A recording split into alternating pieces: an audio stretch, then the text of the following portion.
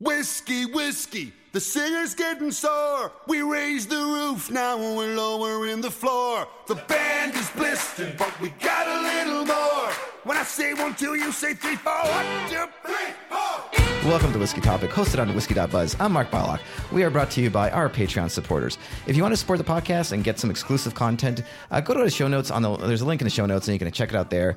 But also, share the podcast on social media and rate it on iTunes. That all really helps. So we are here today with Josh Lindley, and Josh is a bartender for over 14 years, and the co-owner of Bartender Atlas, which is the worldwide directory of bartenders.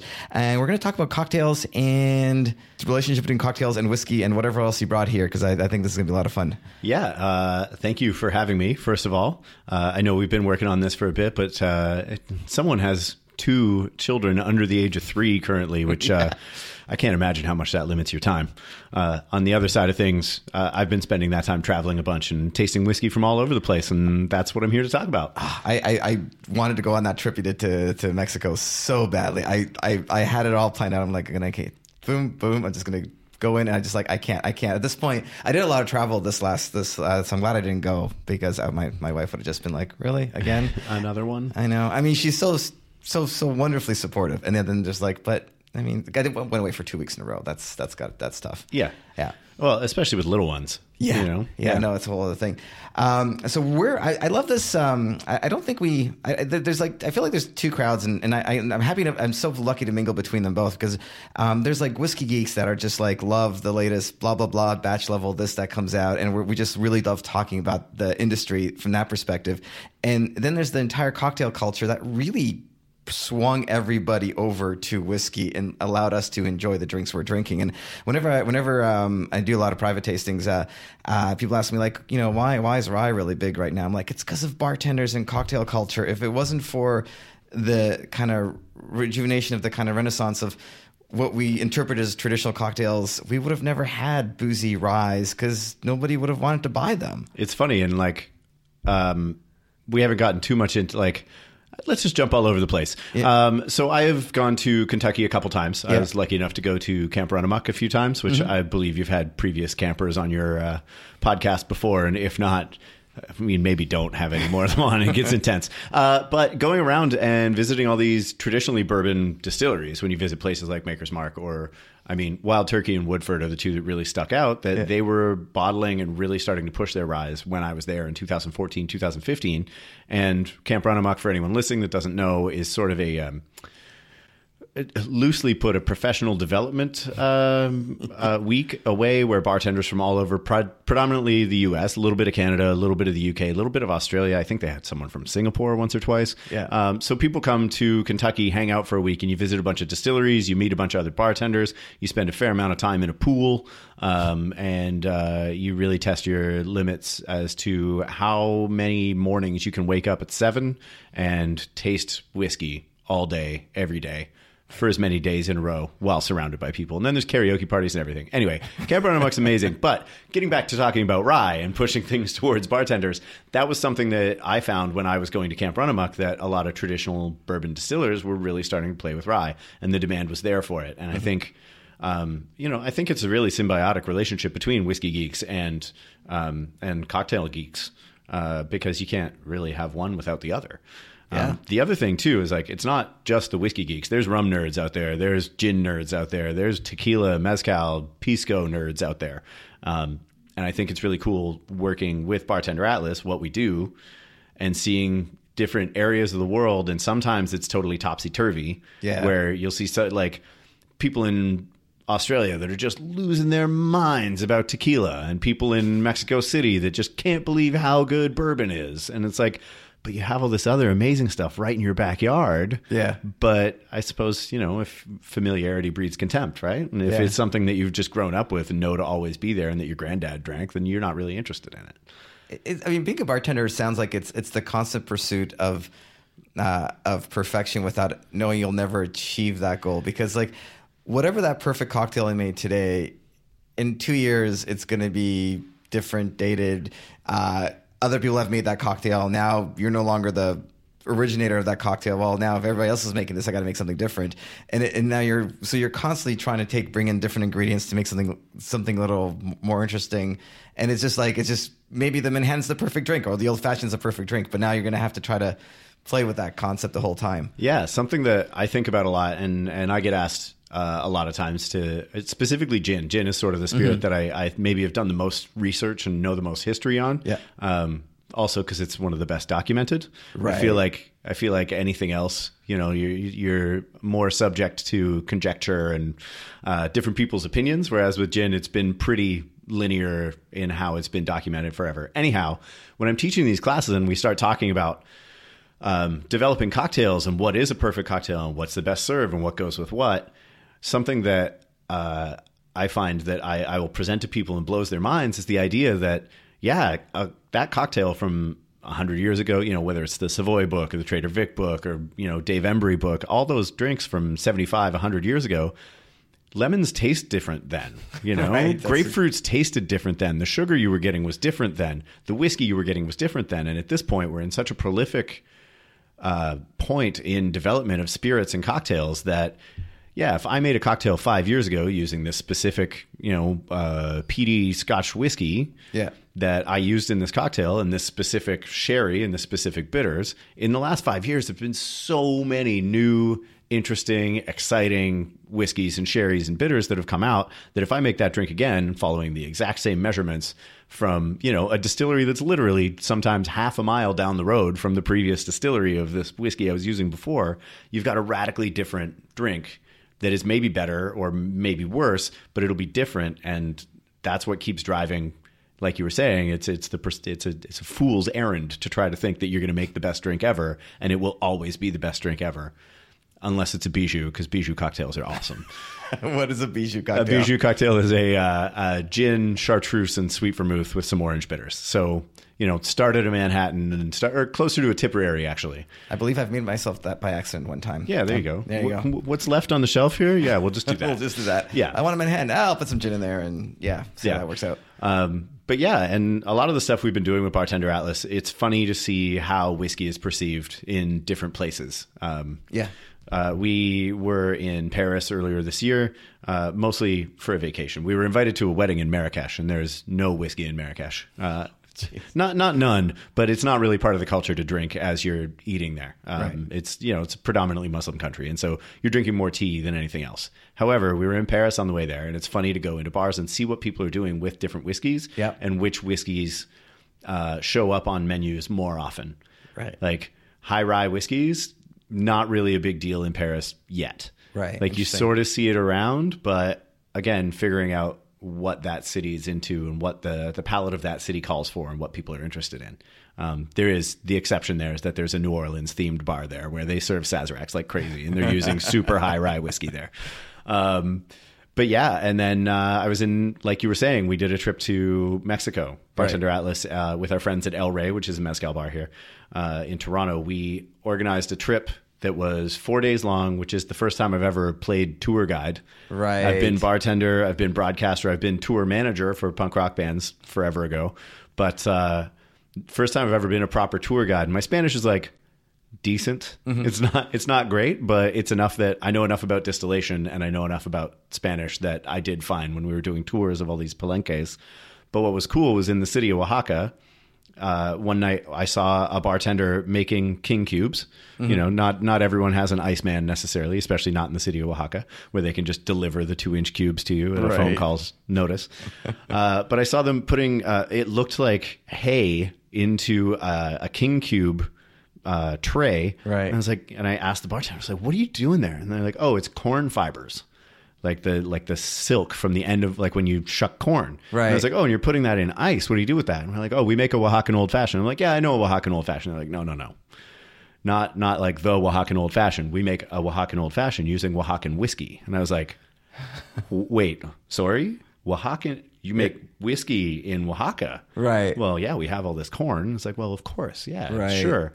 And he brought these bottles over. There's 3 of them. There's a white corn expression, a yellow corn expression, and a black corn expression. Right. They use some variation on those 3 whiskeys to make this old fashioned. They're using a Mexican amargo because amargo is Spanish for bitter as opposed to Amaro, which is Italian. It's similar, but like Amer in French. And anyway, so it's a Oaxacan-made bitters, a Oaxacan-made whiskey, and a Oaxacan-made ice cube that has this corn fiber in it. So you're getting the aroma and the sweetness of actually being in a cornfield while you're drinking this corn whiskey drink in Oaxaca. Wow. Yeah. It was the first really new whiskey I'd seen or tasted in a few years. I got really excited about it. And then of course that was at a bar called Selva, which is attached to Los Danzantes, which is a restaurant. They also make mezcal. You can find Los Danzantes mezcal around, not often in Ontario, as Ontario is Ontario, but you'll see Los Danzantes around. They have a couple restaurants in the country of Mexico. And so Selva is the cocktail bar upstairs from Los Danzantes in Oaxaca City, where they have Oaxacan whiskey. I mentioned that to everybody else on our tour group. I was just like, oh yeah, I got to try this Oaxacan whiskey. And instantly you can see about half the people on the trip were bartenders. You could watch their eyes light up. I'm just like, Oaxacan whiskey? Well, I know where I'm going for drinks tonight. That sounds amazing. Yeah, it was pretty cool. And yeah, just to think like, yeah, we have an abundance of corn. We're distilling mezcal. Why not? Right. Because they're pot distilling it and small.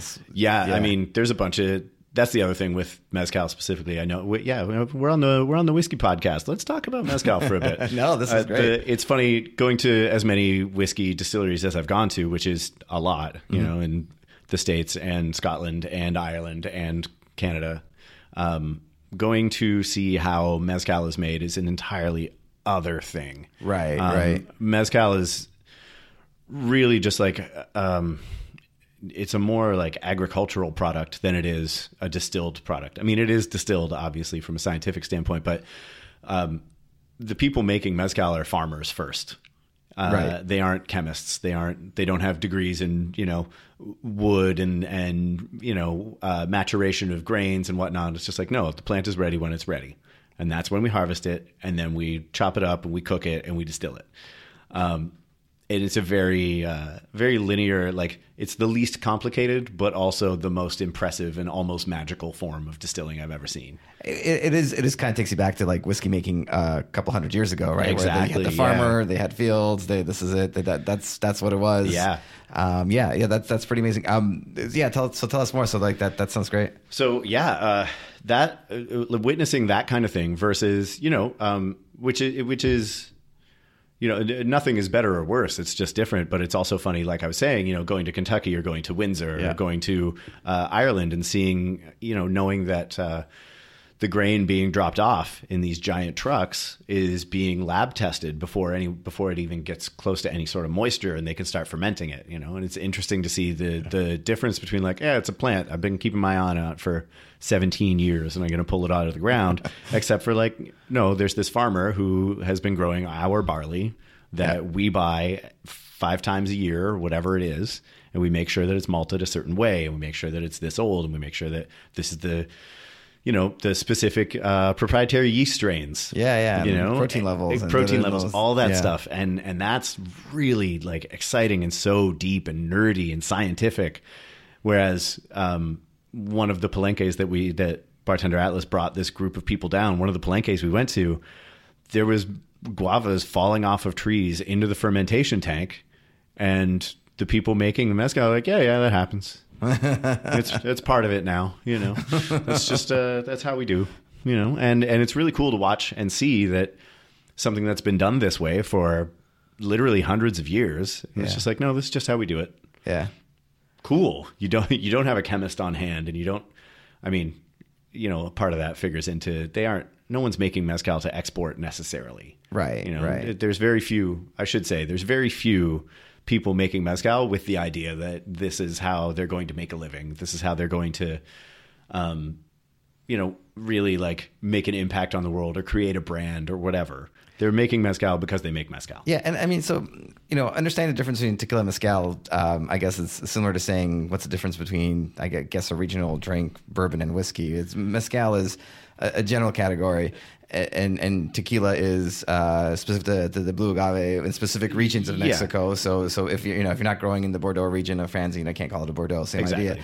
But that's where it gets a little complicated, because because the tequila regions have been so commercialized, and there's just a lot of great tequilas, just like there's a lot of great whiskeys made in a more industrial fashion. You have these and tell me when I'm wrong. I'm kind of sharing my knowledge as far as it goes, and you can tell me where I'm going.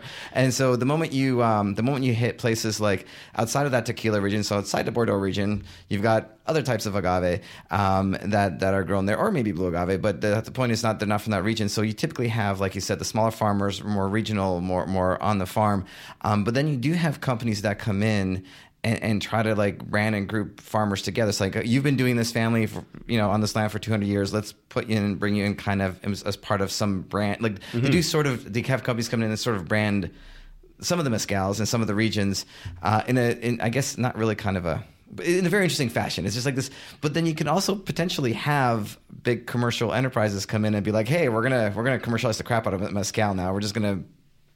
I mean, the name Mezcal isn't protected for high quality. It's just, it happens to be really top quality stuff if you know what you're doing. But there's a commercial enterprise. At least I've had a few examples of it at some conferences where it's like, oh, this is the Mezcal we hope never exists. This is like the high proof, no terroir, no regional, no provenance in that Mezcal. Whereas you have true provenance, a farmer field. Doing this for hundreds of years. Well, I mean, it's honestly related back to whiskey too, where just because some guy earned a bunch of money, he likes drinking whiskey and decides I'm opening a whiskey distillery, and he dumps a bunch of money into it, whether he's distilling his own juice or not. Not important. He's putting his label on it. Yeah. And so the same thing does happen with mezcal. With mezcal, though, more often you've got. And luckily, there are people in and around Oaxaca and the state of Oaxaca that are negotiating on behalf of farmers, so that when giant brands want to come in, or even just startup brands, want some guy from San Francisco or whatever wants to start his own mezcal brand. Some actor from Los Angeles, possibly on a successful AMC series, decides they want to start a mezcal brand. Luckily, there are people in and around Oaxaca that will work almost as like liaisons between these people with all the money and the farmers that they want to buy their stuff from, to make sure that the farmers are looked after and are getting paid fairly for what it is they're producing. The thing with mezcal, too, though, is that supply chain is limited. So much mezcal is made from wild agave plants that it's difficult to predict how much you can actually make. And every batch that you make, not every batch, but like for the most part, when you make a batch, it's going to be a little different than the previous one, not just in flavor, but in esters. How rainy was it the month that you distilled it? How rainy was it for the last 6 months that agave was in the ground? There's so many other factors to figure into it, which is something that, again, like we were talking about with whiskey, it's a whole lot easier to sort of standardize what it is you're working with. In mezcal, it's a lot more difficult to standardize that stuff, which isn't to say all mezcals can't standardize what they're doing, and especially once you get to the point where there are bigger brands who can farm Espadín agave for however long, and have that. There are businesses that obviously have that figured out, but for the most part, the mezcal that you're drinking in Mexico is made by some guy who also has a chicken coop and a cornfield, and it's just making mezcal as something extra with that. Well, going back to the topic of mezcal and the whiskey topic. Yes, of course. We're on the Mezcal Topic podcast today with Mark Bylock and Josh Lindley. The name, the whiskey and the whiskey topic is a loose interpretation. Yep. So tell us about the goat's head, the chicken carcasses, Are we talking about pechuga? Yes. Okay, cool. So this was really cool on this trip that we organized. We got to... Which again, I really regret not going to. We're going to do another one. Awesome. Anyone listening, keep an eye on bartenderatlas.com. Follow us on all the social media channels, all of that. Don't worry. When we start planning this again, we'll make sure everybody knows. It was so reasonably priced, too. I can't remember how much it was, but I'm just like, oh, my God. It's pretty cool. And like, if you get yourself to Oaxaca, and we'll sort of lead you around from there. That kind of thing. Yeah. Anyhow, don't quote me on that. We'll again wait. Details will be on the website in the future. Yeah. But sorry. Now, what were we talking about? I started talking about goat heads and chicken carcasses. Goat heads. Yes, goat heads. So, a pechuga is a specific type of mezcal, traditionally made for Christmases, birthdays, funerals. Weddings too. Weddings, definitely. Yeah. Every sort of, every kind of village or area in Mexico will have their own patron saint, you know, of a specific town or a village or even the whole state. We'll have a patron saint. And on the day that we celebrate that saint, a lot of times a pechuga would be made as well. And so the idea, mezcal is generally, I mean, there are mezcals that are distilled once through. Generally, mezcal is distilled twice. It is pretty rough spirit, or rough materials that you're working with first. So distilling it twice is standard practice. There are people that go the other way. Not the only time, but usually the only time there's a third distillation is when you're making a pechuga.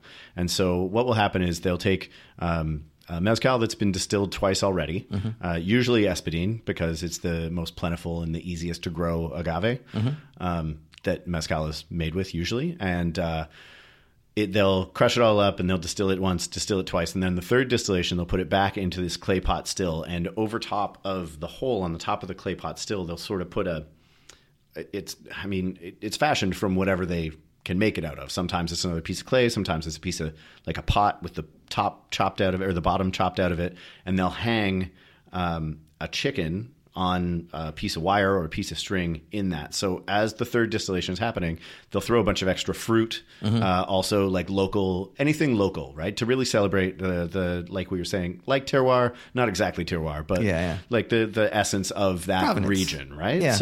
So I guess not Providence, but it is because it's historical. Sure. Yeah. So whatever is growing in that region, like I mentioned before, the guava that was falling into the tank. So there will be guavas, there will be peaches, there will be bananas, there will be corn, there will be all kinds of different things thrown into this third distillation, and then it kind of floats up through usually a chicken, sometimes a turkey, sometimes a rabbit. Someone made one using a leg of jamon a while ago. So like there's a couple different things. Part, clearly. Yeah, but goats, sure, yeah. But yeah, there's a whole bunch of different things that different regions will do to make a pechuga, and this is a very special bottling, right? Like it's the sort of thing where there would only be, who knows, 20 to 100 liters of it that you would make from this batch, and you sort of drink it all on that day, right? Generally, or you save it as that specific celebration's mezcal. Like that's what it's for. But yeah, pechuga is really cool. It's funny too because my wife Jess, who I run Bartender Atlas with, she hasn't eaten meat in forever. But when you're going and taking part in this sort of cultural celebration, you don't want to be the person who's like, well, I'm not going to drink this mezcal. I mean, there's chicken in it. There isn't really any chicken in it. Actually, on that trip, one of the guys on the trip was like, can we eat the chicken afterwards? No, that's a smart guy right there. So here's the thing. All the distillers we talked to were like, yeah, you can, but it's steamed chicken. Like, gross. Eat the fruit, though. The fruit that's been redistilled with it. It's this nice, like, cooked through, almost jammy, plummy, like, deliciousness. Yeah. Anyway, so, yeah, that's a little story about pechuga and mezcal. Yeah. It is a fascinating... It's one of those things that if it ever grows, it can never, at this state, it can never grow to a giant enterprise. So it's kind of kept at this manageable level. And and I would almost argue it's almost, we talked about kind of the regional, in Mexico, how there's that regional aspect where like farmers are getting fair price for what they're producing. But within communities like in Toronto or bartending communities, it's really the bartenders that seem to kind of gauge mezcal, because I mean, whenever it's always been bartenders that told me about, have this mezcal, try this. Sure. It's never been like, I'm going to go to my local liquor store and buy it. I just don't know. I would never, you know what I mean? I wouldn't know what to buy per se, and because what we get here, with the exception of a couple of brands, what we get here is usually comes and goes pretty quickly. Well, yeah, that's the truth of it, is that there isn't a whole lot of mezcal that comes into Ontario anyway. There are, and like, it's also funny trying to gauge when you only have access to 4 or 5 of a thing. Yeah. Trying to gauge what's the higher quality or what's more reasonably made or what farmers are getting paid best or which is made with the most integrity, all that kind of thing. It's difficult. And I mean, you and I have been booze nerds for long enough in this province, and like watching the way that the LCBO has grown, what you can and can't get on those shelves is amazing. As rough as it still is, as much as anyone wants to still complain about it. Yeah.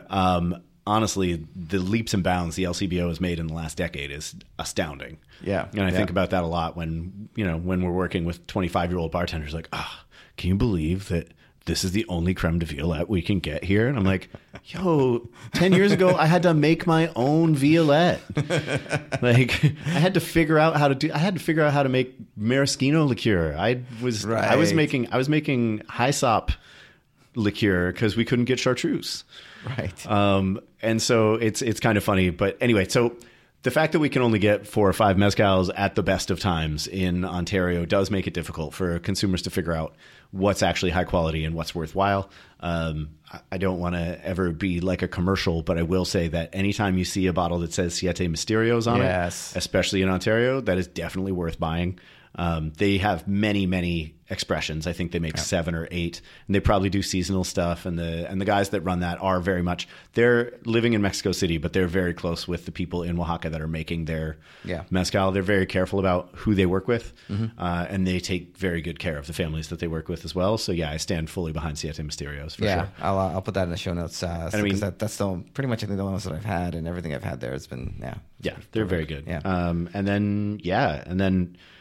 I mean, it works the same way, like we were saying before. You know, there are contract distillers who will slap their label on something and say it's their whiskey when it's not actually their whiskey, and that isn't to say that it's bad whiskey. Obviously, I mean, you drink more of it than almost anybody I know. Oh boy, that says a lot. It's part of your job, though. I mean, by more, I mean more expressions, not necessarily more in quantity. More in quality, though, I would say. I get it, because I mean, like, you're especially in the bartender. But I mean, it's really funny because that cross between kind of like a booze nerd and bartending is so great, because you do have wonderful you do get such wonderful expressions that not maybe with everything like. You know, like chartreuse, as you mentioned, but like just all this other weird stuff that you get. There's always an interesting conversation with the bartender to have about the kind of booze that they're currently interested in. I think my favorite place to go is like, what are you making today? What? And it's usually like a liqueur or like a flavor, like something that I don't even know. You've pronounced a few things so far. I'm like, I don't even know what that is. I don't know what that is. Sure, give it to me. Whatever. That's great. That's what I'm here for. Right? Yeah. So you brought some ingredients here. I did. This is the longest podcast we've had without a drink. Can you believe it? I don't. I can't. I almost can't. We're falling apart here. We're falling apart. I'm falling apart. No. So what are you going to do here? With, all right. With so, what you brought? Besides running bartenderatlas.com, I also still work a few nights a week making drinks at a restaurant called Chanticleer in Parkdale. I've been there about 3 years now. The restaurant itself has been there 7.5. Rated a number 1 restaurant again by somebody number in Toronto. Number 1 French restaurant on a website in Toronto that I am very thankful that they did that. I'm sure very scientific research to find out that we are the best. Which website was it? Oh. Okay. I can't remember. I know I saw it, and I'm very thankful that we are on List. It's very nice. Lists are one of those things that I'm happy to call bullshit on until I'm on them. Right. And then I'm very thankful that people are paying attention to the work that I'm putting into. Whether it's creating cocktails or managing a restaurant, or the work that like chefs are doing to create something interesting so that people dining out in Toronto have a reason to leave their house and not just sit and watch Netflix even when it's -7 and it's only the middle of November. Chanticleer is the restaurant I regret not going to the most. I go there as often as I can. You are literally on the other side of town for me. Yes. And so it's always there's just never a quick trip to Chanticleer. No. From here, especially during early dinner time. But a wonderful restaurant, and always wonderful to see behind the bar. Another fun place where there's always an interesting wine and some liqueur or something, and definitely a lot of excitement behind it. Yeah, the work that goes into our wine list is the thing that I'm most impressed about there. Being like my spirits, if anyone, the very visual part of the podcast, the spirits, my right hand is way up over my head right now, and my beer knowledge is around my eyes, and my wine level is somewhere around my knees. Right. As far as my knowledge goes of things that we imbibe. And so I get really impressed when I taste wines that don't taste like anything I've ever had before. Ooh, I like that.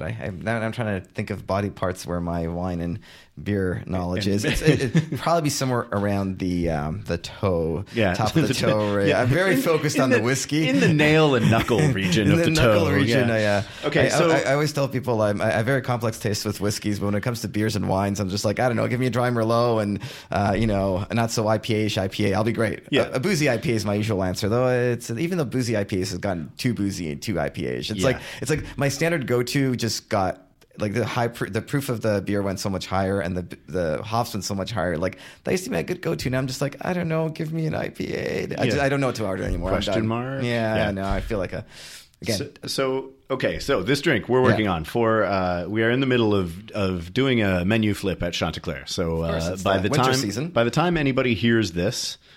This may or may not be on the list, depending on how the rest of the staff and some of our guests feel about it. I'm going to make a drink using the Smoky Grouse. It's the whiskey podcast, it's the whiskey topic. I should be using whiskey. So this is Famous Grouse Smoky Black. I'm not sure about how the branding worked on this. I remember a Black Grouse that was a blended whiskey with some smoked peat whiskey in it as well. I feel like this is the same thing, maybe just a rebrand. Maybe someone from Beam Suntory can reach out to us and let us know exactly what we've got. Yeah, I don't actually know. All I know is I got this bottle the other day, and it is goddamn delicious. So I'm going to pour like probably 2 parts of this whiskey. Also, I am free pouring today, which is something I don't usually advocate for, especially without pour spouts, but we'll see how this is going to go. So a bunch of the Smoky Grouse. I've got Amaro Lucano here. We were lucky enough, Bartender Atlas got invited to go to Italy and go to a bunch of different Italian spirits distilleries. We did a couple different Amaro, a bunch of Anisette. It was great. It was an amazing trip. The Italian Trade Commission set that up. We visited Strega, Amaro Lucano, Pellini, Amaro Varnelli, and Amaro Maletti. We visited all those distilleries. It was awesome. So a little bit of Amaro, a little bit of smoky whiskey, just the littlest splash of chartreuse. So what is chartreuse? Chartreuse. Every bartender's favorite. Every bartender's truce. Favorite. I'm preaching the truce. Truce or dare. Chartreuse. It's a very long and very complicated story. The short version is it's a herbal liqueur made by monks in the Carthusian Mountains. There is anywhere from 60 to 120 ingredients in it, depending on who you talk to and what time of year it is and how much they've had to drink already. Very high sugar content, very high alcohol content, but it all balances so well and it works as an accent. There's so many things in it that no matter what you're making, if you put chartreuse in it, it will accent certain things. Nice. You want to make sure it doesn't take anything over, but at the same time, it's everybody's favorite. You can drink it straight. You can drink it in cocktails. You can drink it anytime. Awesome. Anyway, so I'm putting herbal chartreuse with the herbal Amaro Lucano, and then something smoky and whiskey. And then you commented earlier that I stopped at Tim Hortons on my way here. I haven't had a sip out of this yet because I'm putting coffee in this drink too. Oh, very nice. So coffee and whiskey and some black Tim Hortons coffee today. By no means, like I'm saying, I'm just workshopping this. I'll probably be using a cold brew to make this in real life. But for now, let's see how this goes. Yeah, it smells about right. This is the exciting part for the listeners where you listen to us sniff on things and gurgle. I mean, the Timmy's is coming through, but just a tiny bit. I think every one of our American listeners probably knows about Tim Hortons now. Everybody knows about Tim Hortons. It made all the Wendy's bought them, and it made more money than Wendy's, I think, or something like that. I can't remember the story, but yeah. I don't have a name for this yet, but I'm not mad at it. Well, without the cold brew of regional coffee beans, I don't know if this is going to quite have the aroma of the earth we would expect. But remember when we were talking about the quality of different ingredients that you want to use for things and how you can always make a drink better based on what's newer or what better ingredients you have. Yeah. It won't necessarily be Tim Hortons in the final version. Although, who knows? In 2 weeks, if I make this drink a few times and the Tim Hortons is the one that shows up best, maybe that's what I do. Maybe that is. That's okay. It's a nice kind of flat profile, but it's like it's coffee. It's not, you don't get a lot of acidity on it. No. So that's nice. Yeah, and kind of the coffeeness of the bit of smokiness. It's maybe it'll be Timmy's. Maybe we'll have one of those, like, you know what? That could be a whole thing. You'll buy the big thing of Timmy's, the jug with the little like plunger finger thing on the side of it. Exactly. Then you'll make the drink and you'll just pour some of that, and people will be like, "That's probably not really Timmy's." And he's probably like, no, it definitely. Josh probably made his own coffee and stomped his own coffee beans, mixed it with chicory and everything. Like no. This is something. This is a way that I have been mapping out drinks for my entire career since let's be honest. The first 3 years I was bartending, I was just up to my eyeballs in bourbon and Jägermeister. And then around 2008, 2009, I really started paying more attention to how things are made and coming up with cocktails and reading books, reading blogs. Jeff Morgenthaler at the time, his blog was amazing, and Gary Regan. And then I started buying all the weird old books and listening to podcasts. Go figure. I know, right? But this is often how I will start mapping out a drink, is just like have an idea, sort of rough pours of the 4 or 5, 6 ingredients into a glass, just to see how they work together. What do I need more of? What do I need less of? And kind of work at it from there. So what do you think of this? I feel like this needs work, but everything is showing up in the proportions I poured it already. Yes. Which is the key, because a lot of times it'll just be like, yep, the only thing I can taste is mint. Right. In this case, I feel like everything showed up. So, I've got groundwork now. Maybe by the time the podcast comes out, or by the time you're hearing it, by all means, just message me on whatever form of social media you find reasonable, and I'll give you the actual recipe by then. Nice. Hopefully I'll have it figured out. That's awesome. Awesome. Let's talk a little bit about the Toronto cocktail. The Toronto cocktail, or the Toronto Cocktail Conference? The Toronto cocktail. Yes. So can you give me a history, Toronto cocktail? Okay. Because it seems like a very okay. Yeah, like any other cocktail, there are at least 7 stories about where it comes from, and how it is supposed to be made, and what measures you're supposed to use. And this goes back to what I was saying, where you're reading a cocktail book from 1930 that says this drink is made this way because you're using Canadian or rye whiskey, but it might not have been 100% rye whiskey at the time. It might have been how do you pronounce the town in Pennsylvania? Monongahela? I don't know, the town in Pennsylvania that made rye 100 years ago. Sure, yeah. Monongahela rye, and then they all moved south. And anyway, so it might not have been, when it says rye whiskey, it might not have been rye whiskey. It might have just been whatever Canadian whiskey was around at the time, like whatever Canadian club was doing 100 years ago, right? Which is whatever it was. Yeah, exactly. And like Fernet Branca is distilled in 6 different plants I think they have around the world, and some of them are in Argentina, some of them are in Mexico, some of them are in Italy, some of them are in who knows, right? So when you're reading something that says rye whiskey, Fernet Branca, bitters, sugar, and who knows if sugar is even in the original recipe for it. Right. Who knows what sugar, who knows what whiskey, who knows what Fernet, who knows what bitters. Right. I think the Savoy cocktail book is the one that people reference the Toronto cocktail from most often, where it's 2 ounces of whiskey, a half, maybe a quarter ounce of Fernet, and then a couple dashes of whiskey, or couple dashes of bitters. A lot of people will add a little bit of simple syrup to that, because that is a pretty aggressive drink when you're just drinking rye whiskey and Fernet Branca in a glass. Fernet Branca, one of those things like Campari that the first time you drink it, you hate it, and the 5th time you drink it, you can't believe you ever lived without it. Yeah, that's a good explanation of it. I feel like that's how Fernet Branca sits, and then also has become very much like a bartender handshake. Yeah. Oh, you're in the industry? You want a Fernet? It's like, yeah, I guess. Yeah, sure. More Fernet tonight. Great. I love the Toronto cocktail. It didn't originate in Toronto. Like, it wasn't originally made here. I'm pretty sure it comes from the UK, but again, if it was the UK during Prohibition, it could have been an American that created it. And I'm sure there is someone listening right now who's like, no, it was made by this person at this time in this bar. And if that's what you're hearing right now, you're probably right. I have gotten to a point in all of my storytelling that I am not so concerned with something that happened 100 years ago if the only thing about it is a drink and who made it. There are more important things to remember. There are more important things going on. There are more important things to argue about. All I know is that the Toronto cocktail is delicious, and I will drink one anytime someone puts it in front of me. And you make my favorite Toronto cocktail. As thank you. That's a wonderful example. That's one of Jacob's favorite as well. Jacob being the owner of Chanticleer, he's been there the whole time, the whole 7.5 years. He's aged probably 20 in those 7.5 years. Not physically, just mentally. I love Jacob. He's great. I love that guy. So he, from day one, I think he has had the Toronto cocktail on the menu. In the last year, we haven't even bothered having it on the menu. We have enough regulars, luckily, that come by and just say, oh, yeah, you can still make a Toronto. It's like, I will make you a Toronto anytime. Doesn't even need to be on the list. I love that. Yeah. I don't know. What would you call this drink, this coffee, whiskey, Amaro drink? If you had to come up with a cocktail name. That's not really your. I know that's not really your thing. I'm putting you on the spot right now. I'm thinking. I'm going to call it the. I would call it. I would have the Horton in it. Oh. And maybe the Horton 4 sounds terrible.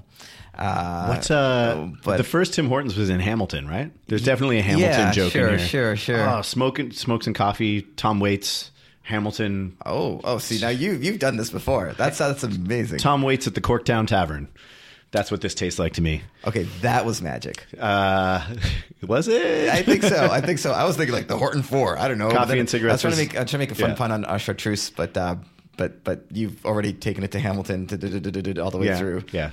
I also, you don't want to get in this brain. It's terrible. It's messy in here.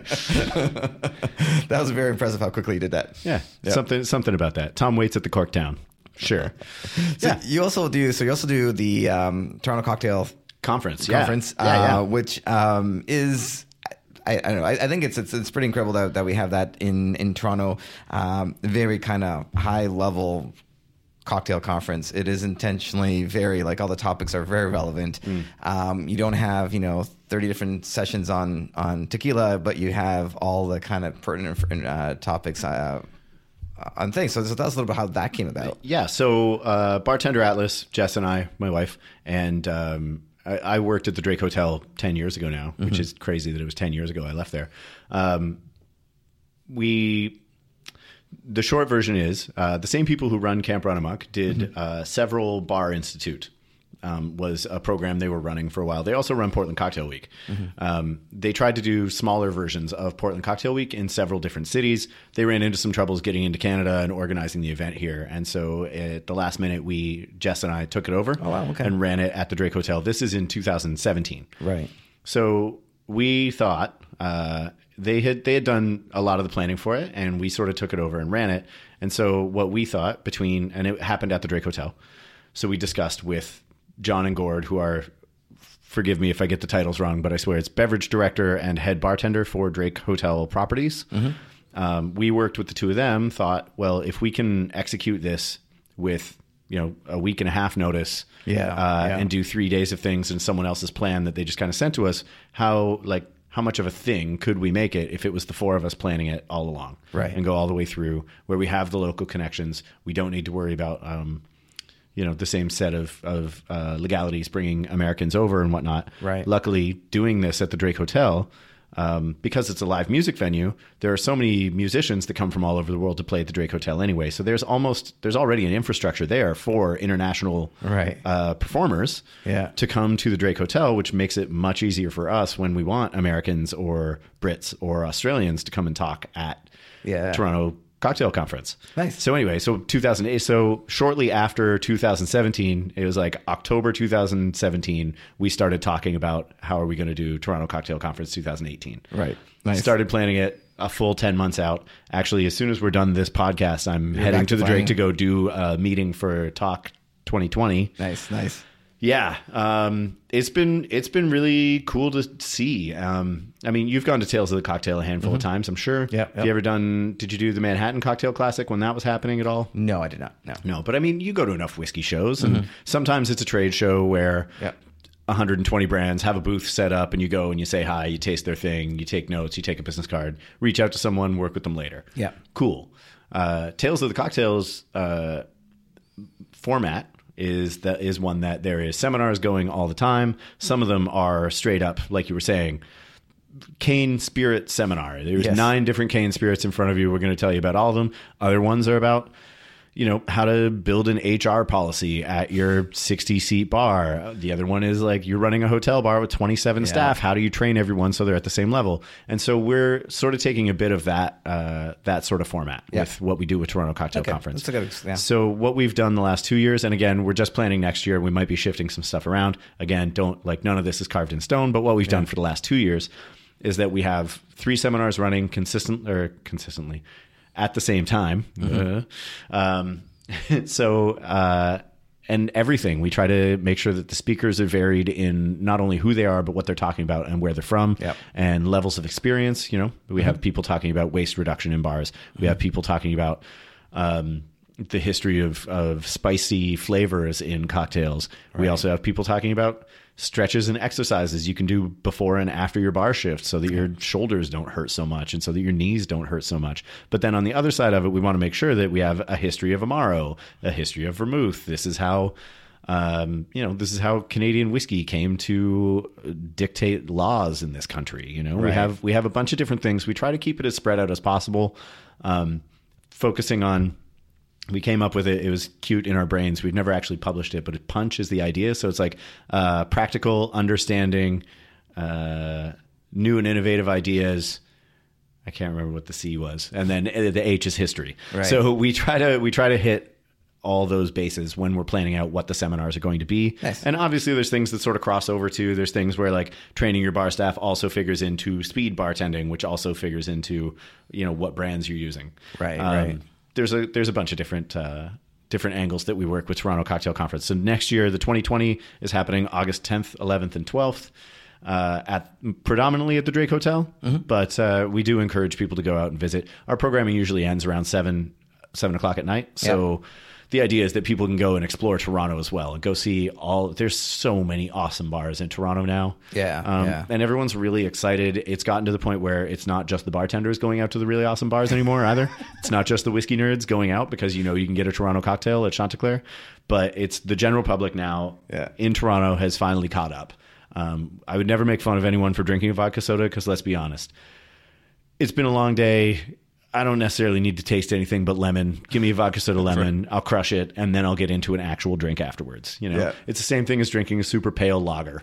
Right, right. It's just, or like a shot of Irish. It's just like, yep, it's quick, it's easy. I'm gonna do that now. I can't make the decision. Just and then give me that now, and then I'll sit down and actually do that. But there's so many people in Toronto now that 2 years ago had never had a cocktail, thought they were all too sweet, couldn't have possibly been interested, and now I have people asking me what piscos I have on my back bar. Yeah, that's pretty incredible. And that was a fun statement you said though.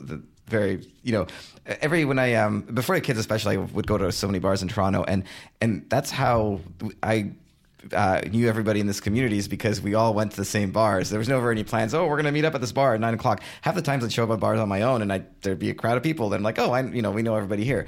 That has changed a little bit. Some of those bars had to move out a little further out. Some of the regions like spread out a little bit more. But it has changed. I go to these bars now, and I'm like, oh crap, I don't know anybody in here. Yeah. It's like, holy everything. I mean, the bartenders I typically do know, but like, I was wow, things have changed. It really has. It's great. Yeah. I love it. I feel like that's the turning point with any sort of city or any sort of cocktail scene is like Sandy Dalmeda, who I have learned so much from in this city. She forever has been espousing the idea of having modern classics and the idea that you can go. She made a drink forever ago called the Full Metal Jacket. She names most of her films after, or most of her cocktails after films. Yeah. But she made a drink called a Full Metal Jacket forever ago, and it didn't take off, the way that something like a Paper Plane did. But the Full Metal Jacket was a whiskey drink with Amaro, and I think there was a cedar component. I can't really remember the drink at this point, but I know that I've seen it from 3 or 4 different people around the city at this point who are like, oh yeah, I'll make you a Full Metal Jacket. And it's definitely not the Full Metal Jacket Sandy made in 2011 or whatever it was. Yeah. But just the idea that people around the city are starting to become familiar with classic cocktails or with specific whiskey brands or with specific beers even, whereas 5 years ago, that was not the case. I also I love one of the things I love about a lot of things about Toronto bartender community, but one of the things I really enjoy is that kind of the push for health and to be healthy. I think it's really easy to kind of post your drinking all night, but it's also important to post what you're doing the next day to survive the evenings. And you do a lot of that on your Instagram feed, and I think and a lot of bartenders do, and I think it's a important part of this to say, hey, like be healthier, do whatever you want to do. Definitely. Yeah. I mean, it's a little cheesy, but bartenders, we spend so much time, even, distillers spend so much time trying to figure out balance in their spirits and balancing their cocktails so that, like we were saying with this coffee drink that I just imagined, everything's showing up. I wouldn't say this is perfectly balanced, but if I work on it and refine it, I would want to have a drink that's more balanced. You got to do that with your life too. You can't just eat, the wackiest burger you've ever seen and follow it up with 9 shots and hope that you'll feel good about it the next day. That said, I think the average person can. It's just if we're exposed to it every day, single day. It's a different story. So that's the thing is for a while I was running a lot. Yeah. I ran a marathon last year. Congrats. Yeah. I hate running. I will never, I can't stand it. I don't know how people run. I really don't. Honestly, for me, it's like a Zen thing for me. I put in headphones. Also, my taste in music is like the more brutal, the better. Right. It's sort of where my musical taste lies. Like, if most people would describe it as unlistenable, that's like my starting point. So it's a chance for me to put on music as loud as I want, and for a half hour, that's all I need to worry about is putting one foot in front of the other. I'm not worrying about coming up with a drink name about Tom Waits and Hamilton. It's something that it's like a Zen moment for me. And I mean, everyone has their own thing that they'll do. Yeah. I haven't been running so much, but I do a lot of stretching when I get home from work, especially. It's 20 minutes of stretching after doing a shift, standing on your feet forever, and like the thing is bartending, honestly, bartending is not, it's physically demanding, certainly. Yeah. And it's mentally demanding, certainly, because you're smiling the whole time while, you're also constructing a drink and you're talking to people, holding 5 different conversations at the same time, standing on your feet. Sometimes your feet are super wet because you spilled something. Sometimes it's cold. Sometimes you wore the wrong shoes and you're kind of slippery. There's a lot of things that go into it. But also, I never want to be seen as a bartender who complains about how hard it is on your body because, like, my grandfather ran a jackhammer in the city of Toronto until he was 72 years old. Right. Like, he's dealing with a jackhammer and concrete, and he helped build most of Toronto. He had no cold pressed coffee. Like, yeah, he did not have cold brew. He, I don't even know if he drank beer. I think he just drank Crown Royal all the time. But, so like talking about how hard it is being a bartender for 12 hours a day is like, try running a jackhammer for 8 when it's minus 12 outside.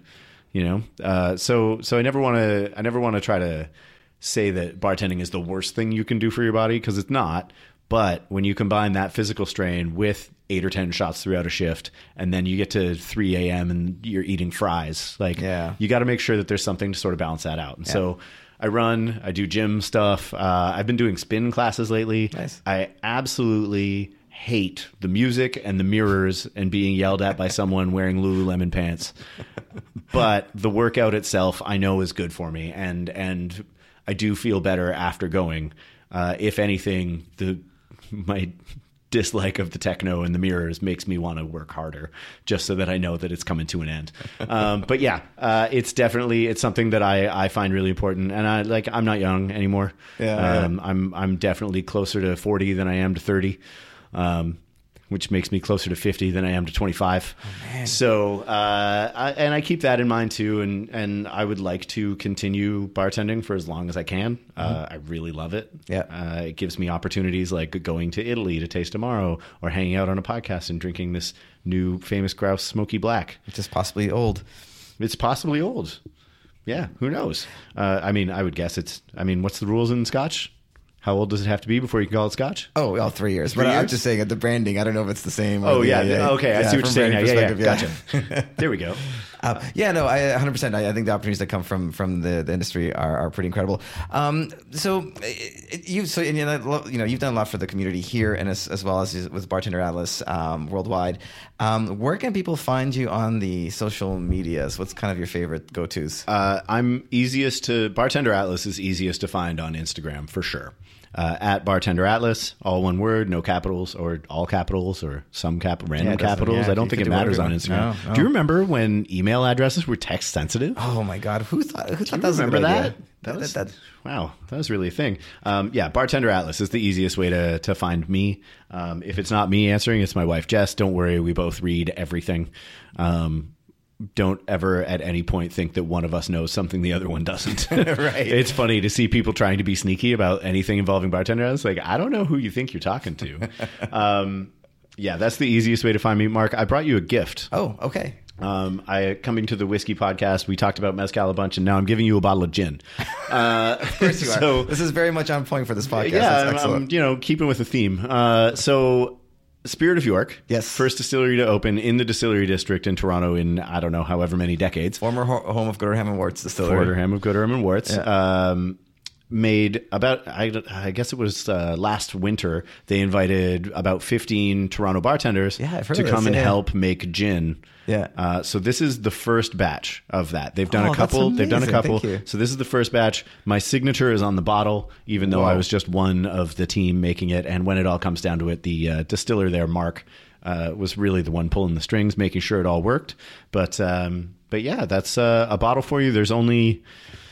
Let me think about it. I would say there's less than 250 bottles of that around. Amazing. So that one's for you, Mark. Thanks for doing this. Also, thank you for running this podcast, which always, informative. You're doing things to open up people's brains. I know sometimes it's just a brand person who will come on and just talk about whatever their brand is, but then other times you got people who come on and tell their entire life story, and it's a really cool podcast to listen to. I've been listening to it for years, which is why I kept bugging you to come in and bring me on your podcast. It was very thirsty of me. No, that was great. I appreciate it. You were coming to me at the times when I was like, I don't even know how to wake up in the mornings anymore. And so I'm glad we got to get together, and I'm glad I'm releasing podcasts more regularly. This has been it's been a lot of fun getting back into podcasting. I really missed it when I wasn't doing it as much. I really love the format, especially coming back. We were talking about this before the podcast, especially being a writer and kind of saying like, okay, let me see if I can. You, hilariously enough, have a broadcasting background. Yeah. I have, and you write, and I don't have a broadcasting background, and only a hobby, really writing background for many years before I started writing professionally. But it's a fun format for me. I like that I don't have it as structured, and I know that drives some people's nuts, but other people love it. I think that's great. Yeah, I found an audience. It's awesome. Just little conversations. Yeah, which is all broadcasting should ever sound like anyway. Yeah, I'll just miss Jamie on the podcast. The biggest challenge for us has been getting together time with Jamie, because Jamie's been traveling so much. The only time I ever see Jamie is when we are at some giant event with 500 other people. Yes, and it's always just like, okay, yeah, I'll see you soon. Okay, yeah, have a good night. Okay, bye. Yeah. Also, that's my voice. That's not me trying to make fun of Jamie's voice. Her voice is amazing, but that's what I sound like by the time I get to those whiskey events, and it's 3 hours in. 3 hours in, yeah, that's true. That's always fun times when at those events. Mm-hmm. Thank you so much for coming on, Josh. I really appreciate your support and your help, and you coming in and bringing all this wonderful stuff and making this cocktail. Which, thank you. This is the first. I swear I'll give you the real recipe when I nail it down. Awesome, Josh. Thank you so much. Thank you so much, Mark. Cheers.